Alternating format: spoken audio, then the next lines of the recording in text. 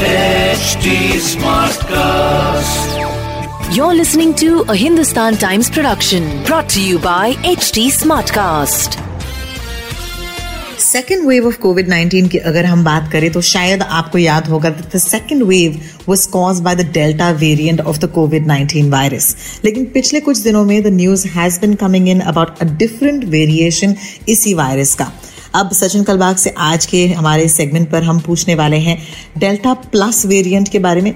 बड़े ही सिंपलिस्टिकली अगर मैं समझाऊं आपको तो आपके फ़ोन पर जो सॉफ्टवेयर होता है या आपके कंप्यूटर पर जो सॉफ्टवेयर होता है उसके जैसे अपग्रेड्स होते हैं जिसकी वजह से ये बेहतर होता है. सोचिएगा कोविड-19 भी एक ऐसा वायरस है दैट इज सो इंटेलिजेंट जिसके बार बार अपग्रेड्स हो रहे हैं और जब जब ये अपग्रेड होता है of course the virus gets more powerful जिसकी वजह से ऑफ कोर्स एक दूसरा वेव जो है फूट सकता है. लेकिन पिछले कुछ दिनों में ये डेल्टा प्लस वेरिएंट के बारे में न्यूज इंडिया में काफी स्ट्रांग है. महाराष्ट्र में भी केसेस आए हैं. अगर आप मध्य प्रदेश या केरल में देखिए वहां पर भी केसेस आए हैं. लेकिन how much do we know about this variant? आइए पूछते हैं सचिन कलबाग से. देखिए जितनी भी बातें हमने साइंटिस्ट से की है, वैज्ञानिकों से की है, माइक्रोबायोलॉजी से की है, हमें ये पता चलता है कि ये जो पहला जो कोविड-19 का वायरस आया वो SARS-CoV-2 था. और हर virus regardless of where it is from और जहां पे भी आए वो म्यूटेट करता है. म्यूटेट मतलब अपना चेहरा या अपना जो अपीयरेंस है, अपना जो कैरेक्टरिस्टिक्स हैं वो बदलते रहते हैं. अभी मई के महीने में वर्ल्ड हेल्थ ऑर्गेनाइजेशन ने काफी सारे वायरस इस कोविड-19 के वायरस के वेरिएंट्स को नाम दिए थे और उसमें से 4 नाम सबसे इम्पोर्टेंट महत्वपूर्ण है.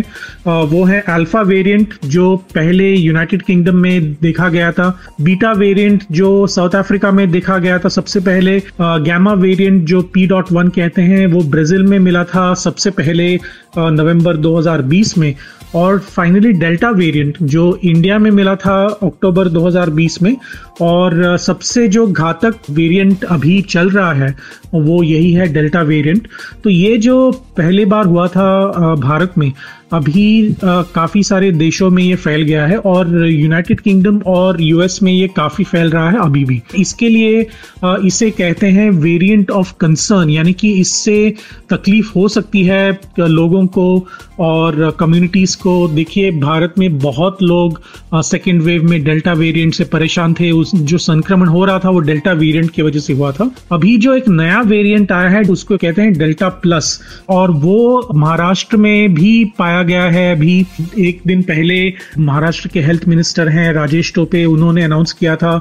हिंदुस्तान टाइम्स जो अखबार है हमारा वो उसने एक्चुअली मंडे सुबह ही ये न्यूज ब्रेक की थी अपने फ्रंट पेज पे कि डेल्टा प्लस वेरिएंट के कम से कम 20 सैंपल महाराष्ट्र में पाए गए हैं.